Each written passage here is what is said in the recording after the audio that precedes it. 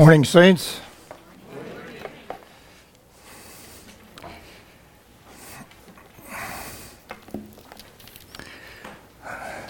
As you all know, I like to start with something light, which is really kind of risky because if you don't like the joke, you'll still throw stuff at me. But there's these three kids. You know how kids are, they talk about their parents in different ways. It was this time of the year, and they were talking about their Christmas coming up and some of the stuff they were going to get, and ended up talking about how much money their parents make. And the one kid's father was a lawyer, and he said, my dad just goes to court for a couple hours, and he'll come home with, $1,500. He was bragging to the other two kids. The other kid was one of the other children. His dad was a doctor. He says, well,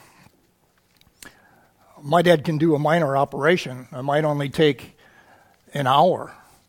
And he'll come home with $2,000-$3,000.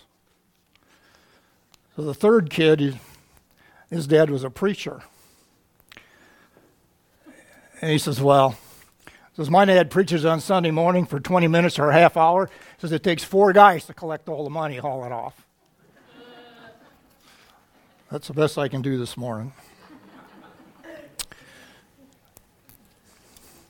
We're going to pray here in a minute, but my assignment today is to talk to you about the words that we use. We throw around all kinds of words and don't think much of it. But what we say is very important.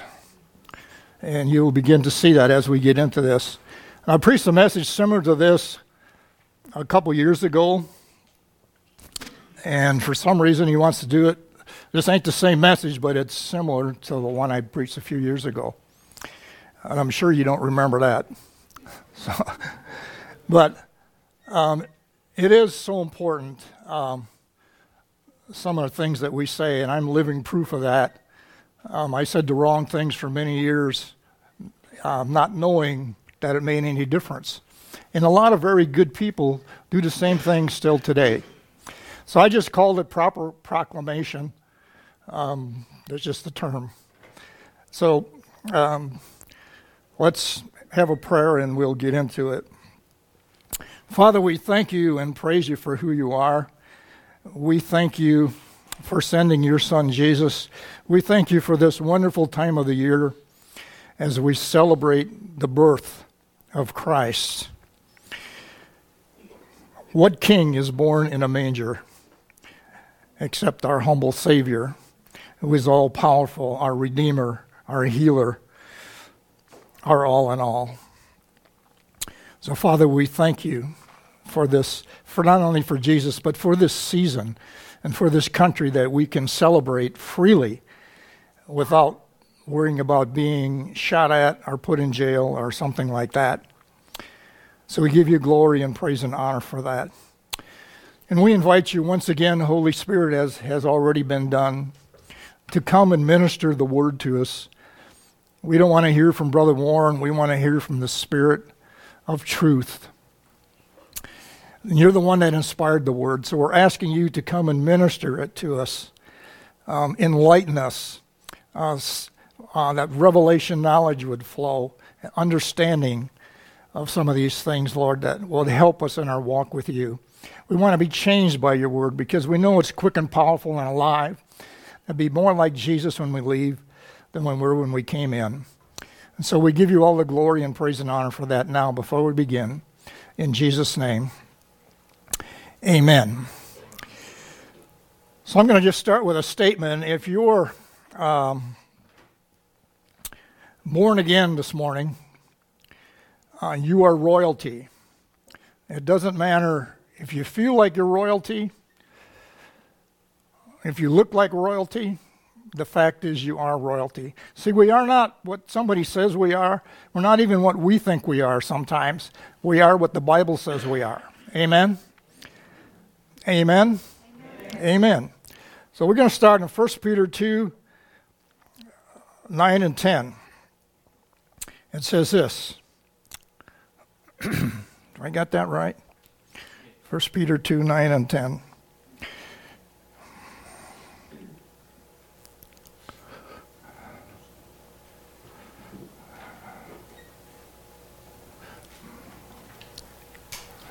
I don't think so.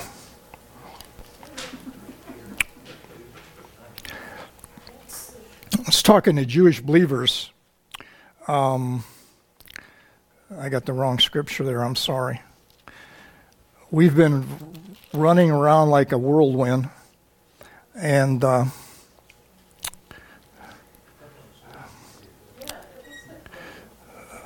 got the wrong one there, I'm sorry. Anyway, he was talking to Jewish believers. He was calling them royalty. And then in Romans 11:17, that's where we get around to us. Romans 11:17. And if some of the branches, talking about the Jewish people, were broken off, and you being a wild olive tree were grafted in among them, and with them, because you were a partaker of the root and the fatness of the olive tree. So it's talking about us being grafted in. The scripture that I don't have there, it was talking about his people being royalty. The Jewish people. He was talking to Jewish believers. And now he's talking to us who were grafted in to that same root as they are. And then these are just foundational scriptures, things that we already know that will lay a foundation for what God wants to say. Galatians 4:4-7, it says this. But when the fullness of time had come, God sent forth his Son, born of a woman, born under the law, to redeem those who were under the law, that we might receive the adoption of sons. So we've been grafted in, we've been adopted into God's family as sons and daughters. So now you're a son or a daughter and a joint heir with God. Last time I preached, we talked a little bit about being an heir. And because we are who we are, by God's grace, the Bible calls us a royal priesthood. We are royalty. Jesus is King of Kings and Lord of Lords. He's also our Redeemer and our Savior and all these things that we talk about. But he's also our big brother, our older brother. Finally, somebody that's older than me. So because we are who we are, what we say as royalty is important. You know, when we say something, it carries some weight. Not because of who we are in the natural, but because who we are in Christ Jesus. Because we are part of his family, part of God's family. We've been grafted in, adopted. And so the things that we say, the things that we announce, so to speak, the things that we proclaim, these words are very important. And Jesus is our example in everything. Would you agree with that? Amen? Somebody. Amen. Jesus is our example. He ministered in the power of the Holy Spirit while he was on earth.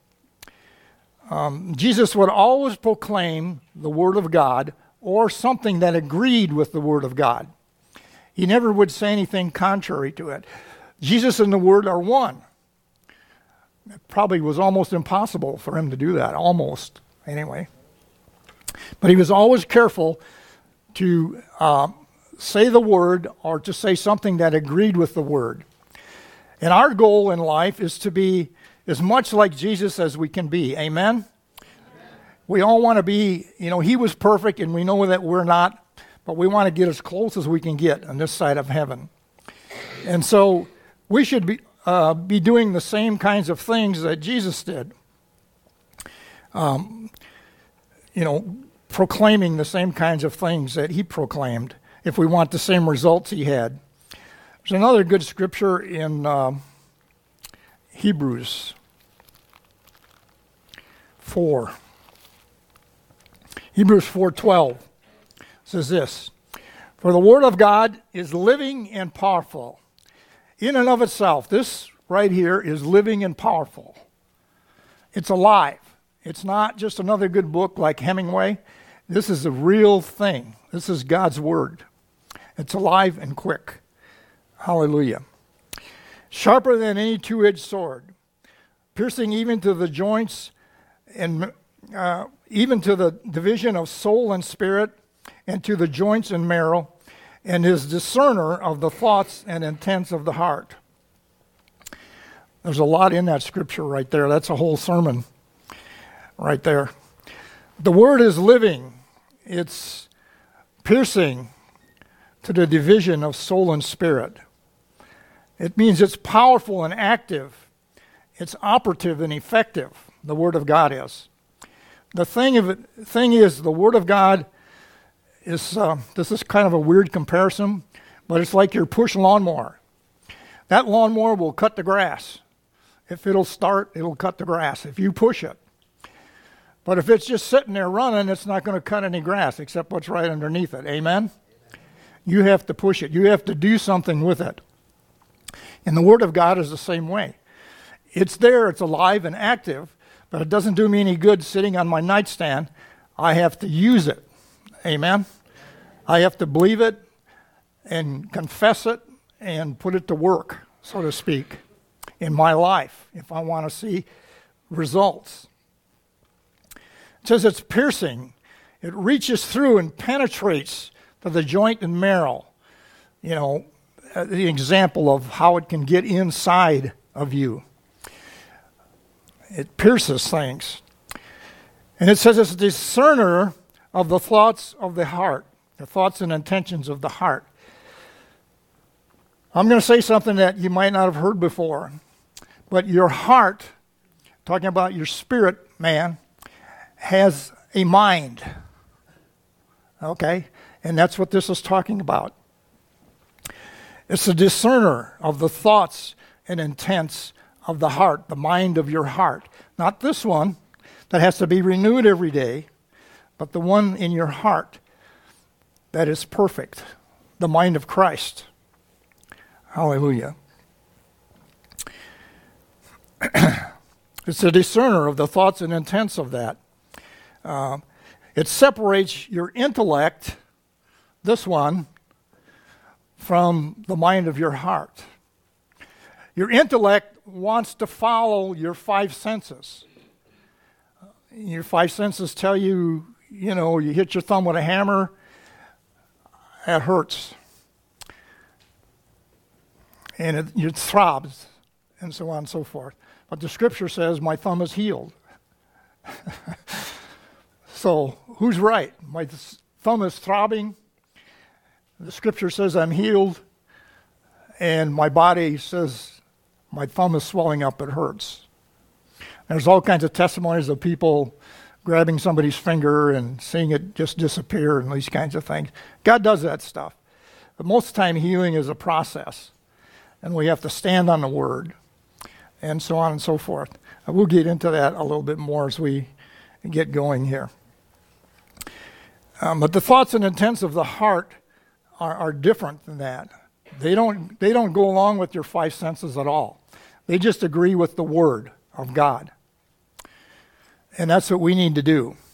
When we get in a situation that's undesirable, I'm getting way ahead of myself now, but, you know, I better just wait till we get there. I'll confuse you. And in John 8:22, it says this. This is a scripture we have in our newsletter, those of you that get that. It says, and you shall know the truth, and the truth shall make you free. The truth will make you free. And that's what happened to me in this area of words. Because I was saying all the wrong things all the time. And when you do that, you reinforce the problem instead of the promise. Amen? I hope you're getting this. Many good people, so proclamation, saying these things can be a real blessing to us, or it can be a real problem for us. For me, it was a real problem because I was always saying the wrong thing. I was agreeing with my five senses all the time. It doesn't mean that you deny the symptoms, but it means that you talk to them. You speak to the infirmity with the Word of God, like Jesus did. So proclamation can be a problem if you do like I used to do and continually reinforce the problem. Many good people just continually agree with their five senses. One time when I was in Bible school here, we were broke. I mean, flat broke. And I'm telling God, I got no money at all. How am I going to, pay the rent? And we were managers of the trailer court over here, so we didn't have to pay any rent, but we still had bills. You have electric bill and water bill and sewer bill and all that kind of stuff, and pad rent, and these kinds of things. So we didn't have to pay pad rent because I was the manager, but we had to pay all these other bills and cars, these kinds of things. So I'm whining to God that I got no money, Lord. I says, I need more money. And he said, no, you don't need more money. I says, yes, I do. I've got all these things. I'm writing them down. He says, you don't need more money. You need more faith. See, if I have faith, I can get anything that I need. Because everything I need is already here in the spirit realm. And he gave us a measure of whose faith? His faith. So if I exercise that faith, here's another thing. You can have a lot of faith, but if you don't use it, sometimes people think that I have a lot of faith. I'm just saying that's what people think. That's not the way it is. I just use what I have. You just have to use it. You have to put the word to work for you, so to speak. You can't it's not going to do anything sitting on a nightstand.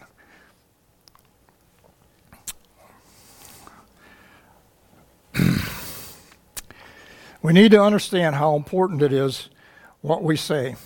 So there was one example, where God said, you don't need more money, you just need more faith. And that was one example when I was in Bible school. Now we're in the flu season, this time of year, and, people will say, yeah, it's the flu season, I get the flu about this time of the year. Every year, it's supposed to be really bad this year. I'm going to be real sick, you'll see. And guess what? They get real sick and we all see it.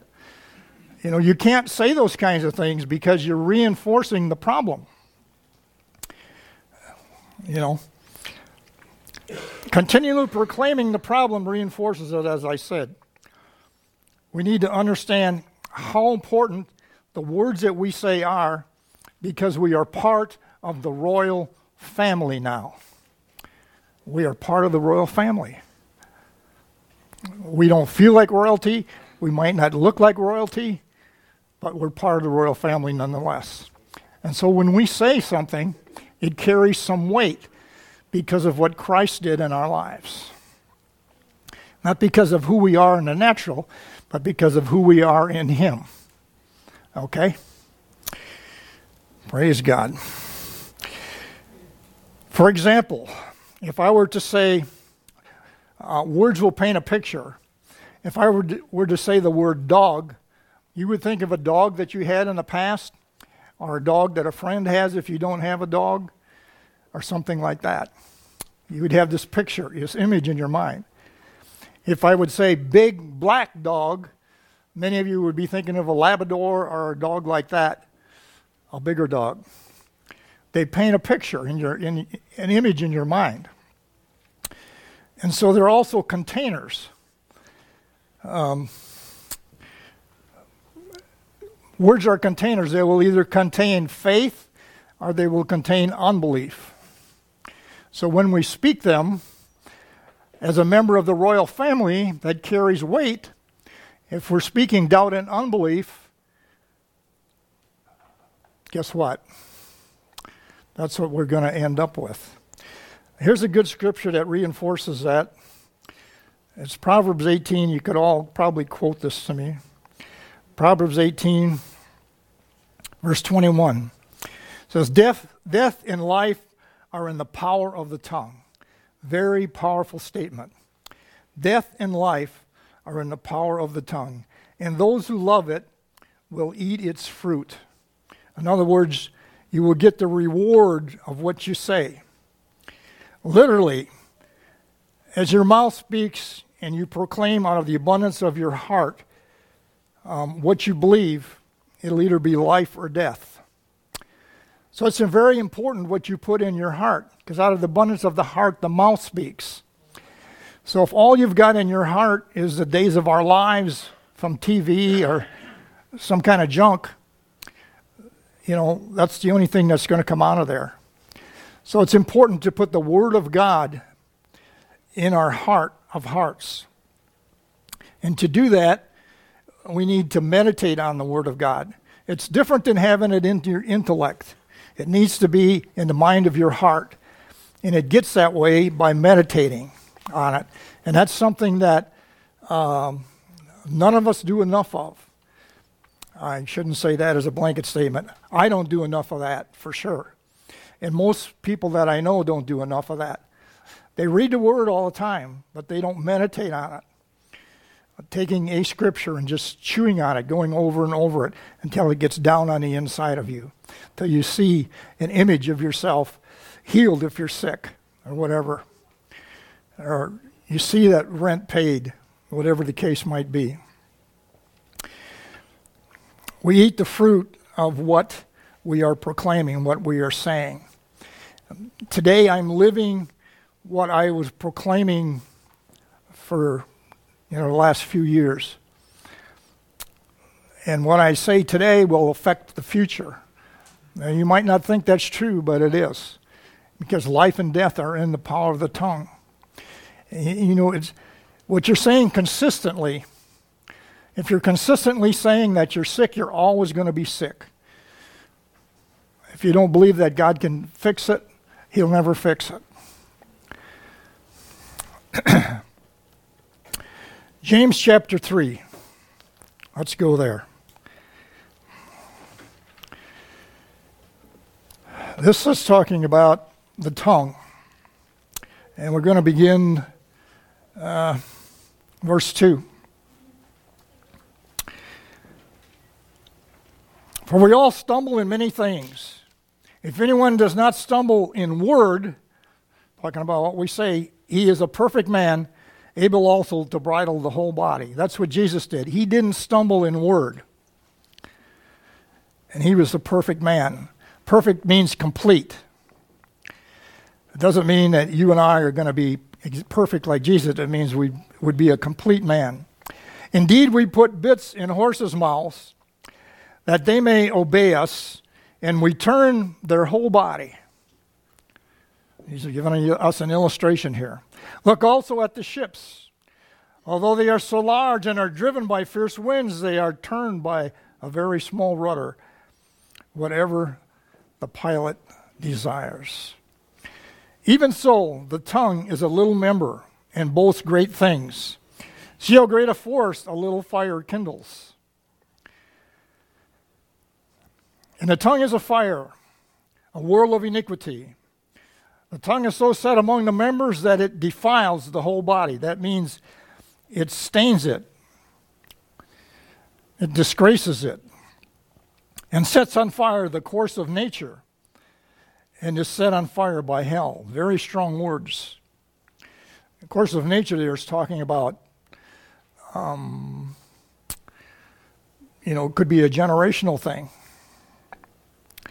For every kind of beast and birds, of reptile and creature of the sea is tamed and has been tamed by mankind. But no man can tame the tongue. It is an unruly evil full of deadly poison. So those are very strong words. Our tongue can stain us, and we are the temple of the Holy Spirit. We are royalty. But we can be stained by that little member, our tongue, by the things that we say. We can be disgraced by it. The proclamation you make can affect every area of your body. You might not think so, but it can affect your body. It's what talking about that here. It can affect your body. So when we're sick, we have to make the right proclamations rather than saying how sick we are. So what do? We can't tame the tongue, the Bible says. And we can see how important the words are that we say. So what do we do about this? Well, the Holy Spirit, we can't tame the tongue, but the Holy Spirit can tame the tongue. Amen?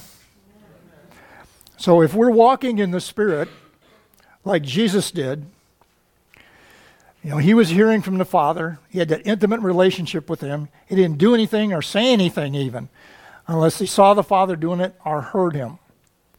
And that's where we want to get to. He was doing that as a man with a physical body, walking in the power of the Spirit, walking in the Spirit. So it's possible for us to do that, I believe. So and he never messed up. So if we can learn to walk in the Spirit as close to the way he did, we'll be able to tame that tongue. You've heard me say this a lot of times. What can we do, if we're sick or we don't have enough money or whatever the case might be? Those are just examples. You've heard me say this a lot of times. Pray the promise and not the problem. It's not wrong to pray your problem, but God already knows your problem. Okay? He knows all things. So when you have a situation that's undesirable, pray the promise into your situation. If you just lost your job or something like that, there's all kinds of ways of handling that. And, we lost our house last year, as an example. For 9 months, we were homeless, living with friends. Thank God for friends, amen. I have one. And they took us in and let us live there for 9 whole months. And nobody thought it would be 9 months, but it was. And, just a tremendous blessing to us.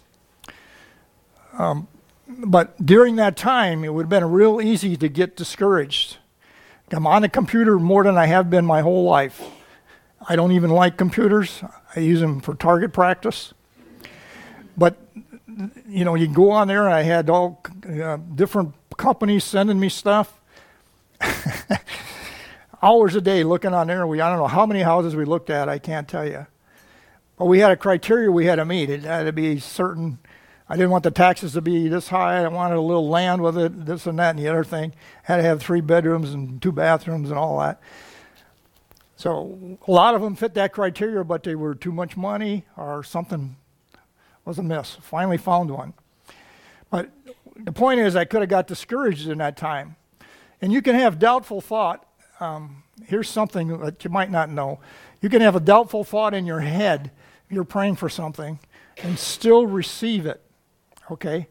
Some people think because they have a doubtful thought, now they messed up the whole thing. But God looks at the heart, the mind of the heart, not this thing. He goes right by all that and looks in your heart. And when he looks in your heart and he sees faith there for what you're praying for, that's the title deed. Look that up. That's what it says. It's the proof of ownership that that's yours. And I had to encourage myself in the Word of God several times that everything would fall through and fall through and fall through. But God was very gracious to us in encouraging us to keep going and keep saying the right things. Every day I was thanking him for our new place. I told him, I don't know even what state it's in, but I'm just thanking you. I know you've got one for us somewhere. And so you have to keep that kind of an attitude, and it's not easy sometimes. Paul talks about being encouraged by the Lord. The Lord actually appeared to him to encourage him a few times. He went through a lot. This is just being homeless for a while. I was never shipwrecked. I was never whipped and all these things like Paul was. And he had a lot of things to discourage him from doing what he was doing. Hallelujah. So many Christians will proclaim their need back to God. That's not wrong, but in my opinion, it's a waste of a lot of time, his and yours. Because over and over again, you're telling him your need when he already knows your need. Okay? He knows all things. But what he wants to know is, do I know the answer to my need? Do I know the promise that will affect my need? And do I believe it? And then I have to get it to work on my behalf. I pray the promise. Hallelujah.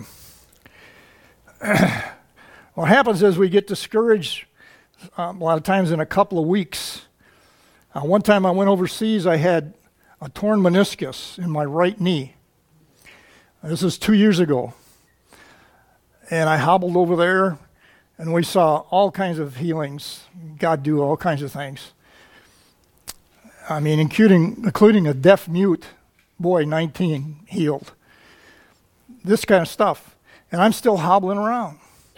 The last meeting we had, there was 20 people healed of different things. And I hobbled out of there like this. And I'm on the plane coming home. And I'm whining to God about all these people that he healed. And I'm still hobbling around. He doesn't bother with that kind of stuff. So he just let me whine. But when I got home, I still confessed the word of God. I had the elders pray for me here. And I was home maybe 2 or 3 weeks. You all heard my testimony. It didn't get any better. So I went to the doctor, and they did an x-ray, didn't show anything. So I had to go get an MRI done, and that showed that I had a torn meniscus. And it really hurt, especially going down steps. So he says, I'll give you the name of the specialist. And when he wanted to send me to him, I said, just give me his name, I'll call him if I need him, because we were praying. The elders had prayed for me too. Anyway, nothing happened. So in a couple of weeks, I called him. Well, before I was going to call him, they called me. And they said, you need to come in. Apparently the two doctors talked. They know each other. Some doctors will only talk to doctors, you know. So anyway, I went in to see this specialist. I don't know, $50 copay or something, $35, I can't remember. He takes me in this cold room. He comes in, he's waving my MRI. He says, I see you have a torn meniscus, and I can give you a cortisone shot. And this is a very simple operation. We drill a couple holes, and he's telling me all about it. And he says, what's your pain level? I says, I don't have any pain. God had healed me 3 days before that. I just woke up in the morning, and it was gone. I've been hobbling around for almost 3 months. But I was saying the right things and believing for my healing. And sometimes you have to do that, and your faith is built as you do that. But as soon as he sees it in your heart, it's done. The title deed, I had ownership to that thing. And so, boom, I woke up in the morning, it was gone. Well, I already had this appointment scheduled. So I went in there, I thought, it's worth $35 or $50, whatever I paid, to witness to the doctor. So I went in there. So he comes in with the MRI and all that, and I says, I don't have any pain. He says, what do you mean you don't have any pain? I can see it right here. I says, well, God healed it. He says, so you think God healed you? I says, yeah. And he puts his hands up like this. He says, you don't have any pain? I says, no, sir. So I thought, here comes 101 reasons why this can't happen. He says, okay, you don't have any pain, and God has healed you. He says, come with me. So I turn around, I follow him up to the front. He told the girl at the front, he says, give this man his money back. I didn't do anything for him, and I'm not going to charge him anything. How many people get money back from a specialist? That's as big a miracle as the knee getting fixed, amen? Yeah, it just was. So God can do these things if we just hang in there. You know, I just want everything to happen like that. You know, I'm kind of an evangelistic type guy. I want everything to happen. I want to see instant this and instant that. It doesn't always work that way. And so we have to be faithful in doing that. So if we're out of a job or we're having something go wrong in that area, or if we're healing, it's not wrong to tell God about it. I'm not saying that. I'm just saying he already knows. And I suggest that a better proclamation would be to pray the promise, which is found in Philippians 4:19.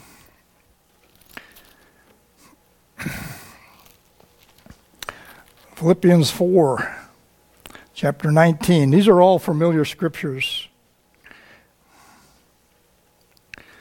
And my God shall supply all your need according to his riches and glory in Christ Jesus. So if I needed rent money by $1,000 by the 15th of the month, and I didn't have any money, what I need to do is just continue to pray and stand on the Word of God. Continue to confess this Word. Your proclamation of the living, active, effective Word of life into your problem as a member and joint heir of the royal family carries a lot of weight. This is the point I'm trying to make today. Probably the single most important thing. We need to realize that what we say is so important as a member of the royal family. So pray the promise. Pray the word, not the worry, not the problem. Back into your situation. Because what you say as a royal member of the family carries weight. You know, you see about Britain, whenever they do something or say something, they're all on the front page. Well, you're a member of a much higher royal family. The King of Kings is your older brother, your Redeemer, your Savior, your healer, your all in all. And so what you say is so important. So what if I'm sick, Brother Warren? What do you want me to say, that I'm not sick? No, I didn't say that. If you're sick, this is a suggestion, okay, a recommendation.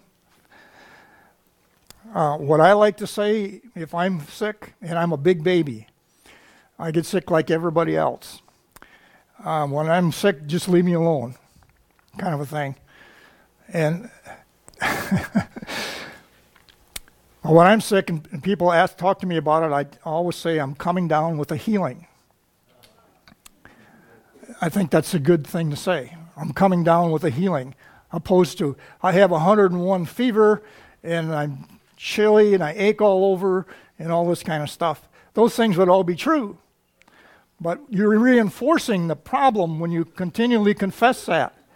But when you say you're coming down with the healing and you quote Isaiah 53, 4 and 5 or 1 Peter 2, 24 or something like that back into your situation. The first time I got healed in 1980, I had my head was packed with sinus stuff. And I went everywhere except to God. I went to doctors, they gave me antibiotics, it didn't do anything for it. It was all packed in there. They couldn't loosen it up. Somebody said, go to a chiropractor and get your head spun around, and that will loosen it up and it'll drain out. And that explains a few things to some of you, yeah. So I went to the chiropractor and he did his thing, and that didn't do any good. So I finally went to God. And I couldn't sleep at night. I was laying on the couch because I'd keep Anita awake. And so I'd walk around with my Bible, and I'd quote 1 Peter 2:24 for hours, back and forth. I tried everything else, and nothing worked. And you know what God said to me? He said, how would you feel? How would you feel, son, if your son was sick and he went to everybody else first, and then he came to me? That's what I did. I went to everybody else to try to get fixed before I went to God. And I was a Christian. I was growing and learning, but a young Christian, but still. I'd been a Christian for 5 years. I should have known something. I knew enough that his word worked, and I just kept saying the word, and it built faith within me. And we had a Wednesday night service at the Lutheran church I went to. And he had a time for testimonies. And my head is still throbbing. Boom, boom, boom. It felt like there was a big band around it, a steel band. And of course, the enemy just increased that as I went up to get in line to give a testimony. God told me to give a testimony. I says, I can't. It still hurts. He says, do you believe you're healed or don't you? I says, yes, sir, I believe it. He says, give your testimony. So I went up and I gave my testimony. My head is hammering. And it's not hypocritical. That's what I told God. This is hypocritical. He says, and it's not if you believe me. If you believe you're healed, it doesn't matter what your five senses are telling you. Amen? And so I gave the testimony even though my head was hammering. And I went home that night and went to bed and slept in my own bed for a change. And I woke up in the morning and it was all gone. I didn't cough anything up. I didn't blow anything out. You know, I don't know what happened. Everything was dissolved. My head was clear. I don't know how he does these things. But the fact is that I was healed because I was obedient to God. And I was believing his word. I says, I can't go up there. He says, you've been telling me that every night, all night, that you're healed. I says, yes, sir, I am. He says, go tell them. So I told the congregation that, and the next morning it was gone. To this day, I don't know how he did that, what happened. It doesn't matter. What matters is that we stick with the Word of God. So when you're sick, instead of enforcing the symptoms of, the 101 fever and the chills and everything, confess that you're coming down with the healing and pray scriptures like Isaiah 53, 4 and 5. Surely he has bore our griefs. He has carried our sorrows, yet we esteemed him stricken, smitten of God, and afflicted. But he was wounded for our transgressions. He was bruised for our iniquities. His chastisement for our peace was by his stripes we are healed. That was Isaiah prophesying. And you agree with the Word of God, not your five senses. See, your body says you're sick. That's what my problem was. My body was saying I was sick. I mean, I was so bad I couldn't even open my eyes all the way. I'd go to work, do my job. I didn't talk to anybody. This went on for 30 days before I got my healing. And so your body says you're sick. The Word says that you're healed. So you have the final vote. If you agree with your symptoms, you will stay sick. I guarantee it. If you agree with the Word of God, you will be healed. I guarantee it. Or Jesus guarantees it. Maybe not instantly. It took me 30 days that time. It took me 3 months for my knee. There isn't anything he can't do if we just believe him a little bit in our heart, in the mind of our heart. We can begin to see ourselves well. If I can get somebody to see themselves well, they'll be healed. It's the image. And words create that. So what we say is so important as a royal member of his family. Very, very important. See, you're proclaiming the living Word of God that's alive and active and effective into your problem. 1 Peter 2:24 is the one that I got healed on, that the testimony I just gave you.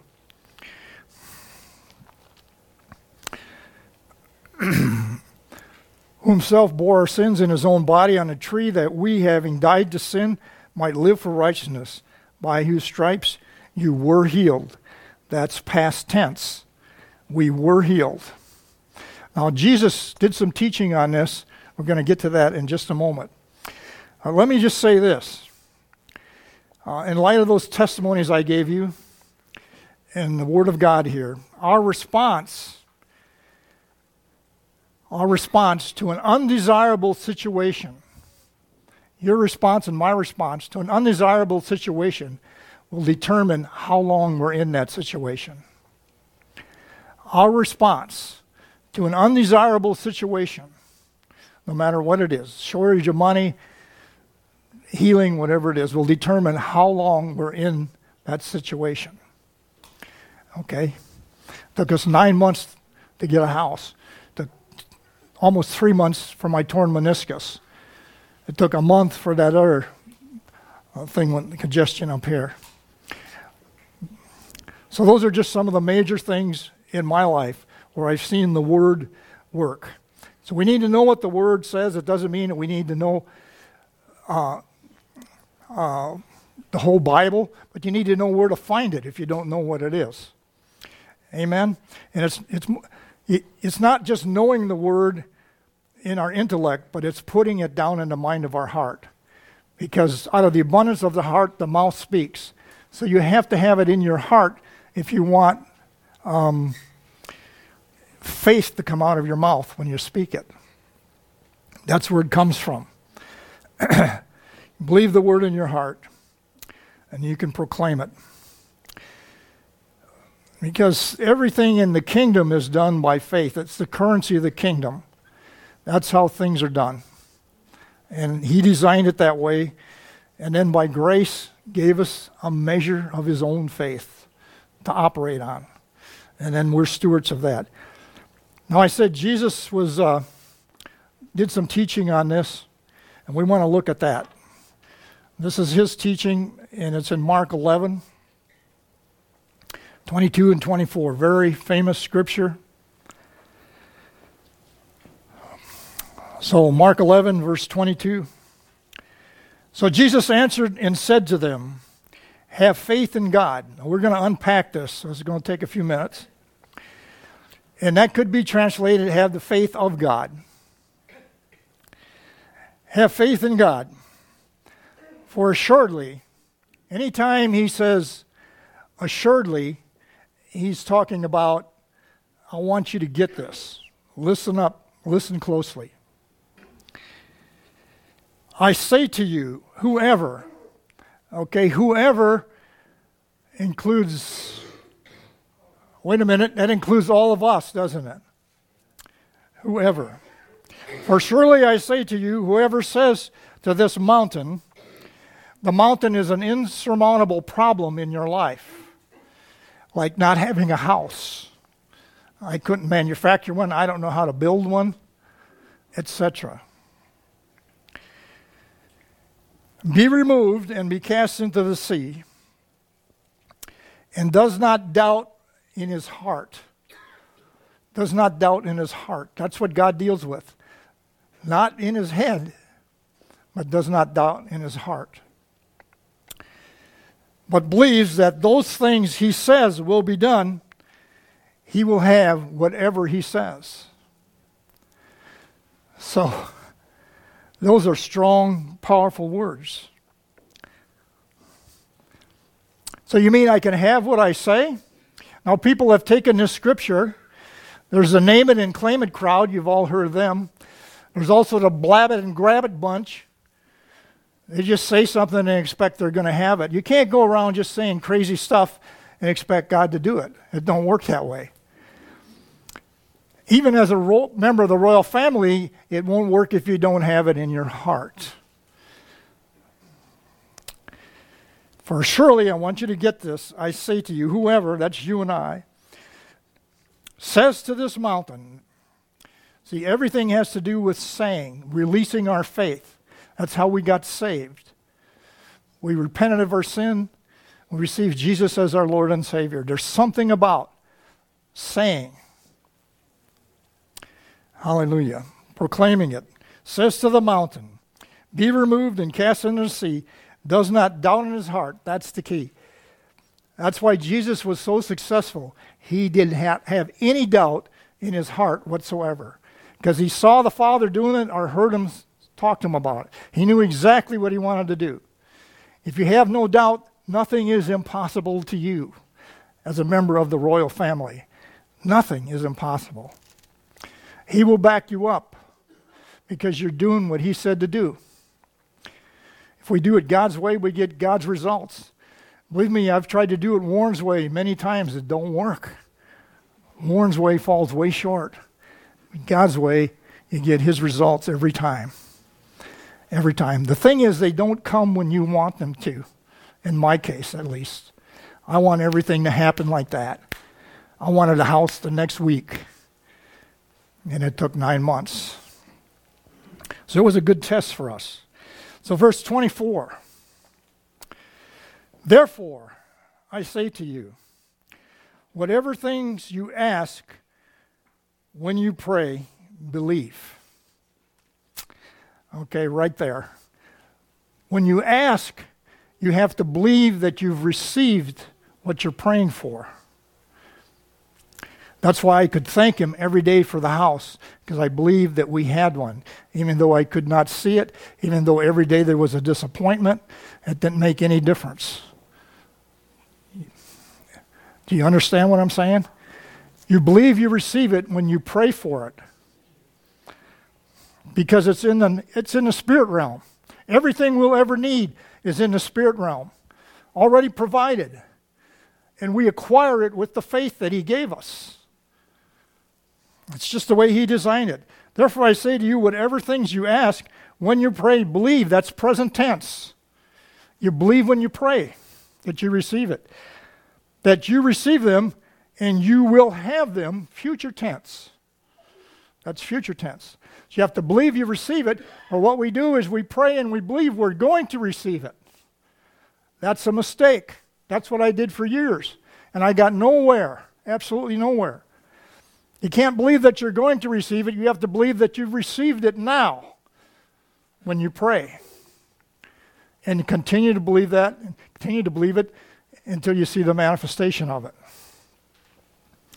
I hope you're getting this.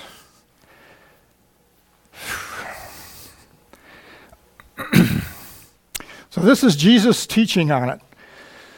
When he says assuredly, he's talking about firmly, so be it, kind of amen type of thing. And saying is just proclaiming, announcing to an insurmountable problem, the mountain. Now, Jesus has authorized us to do this. This is his teaching on it. He's authorized us to do that. This can't be done without him.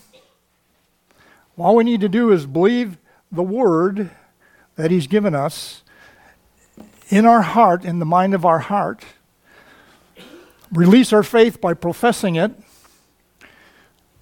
The promise, something that's related to it, and you'll have it. He's authorized us. Now there's some qualifiers, some things that have to happen. And we already talked about the main one. You can't have any doubt in your heart, because that's where the proclamation comes from.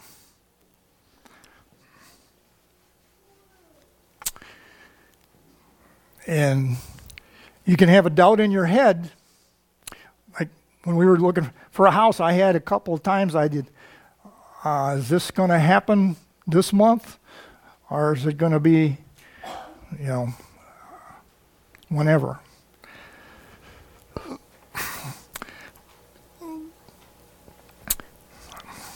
You must believe in your heart that it's done when you pray, present tense. What you proclaim will be done then. So that brings up the question of how long do I proclaim this?